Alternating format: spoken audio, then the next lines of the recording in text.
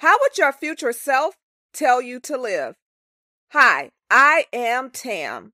The Sincerely Her podcast exists to help you find clarity, get done, and win. Today's note: it's never too late to change course.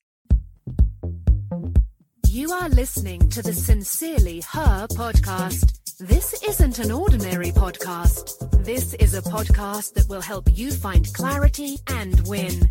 In the book, High Performance Habits: How Extraordinary People Become That Way, New York Times bestselling author Brendon Burchard lists the ability to demonstrate courage as his high performance habit number 6.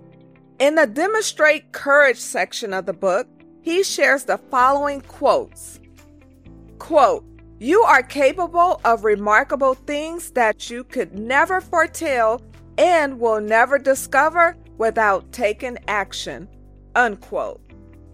Quote, "If you've quit on your dream and your heart still longs for its achievement, only action will remedy the suffering.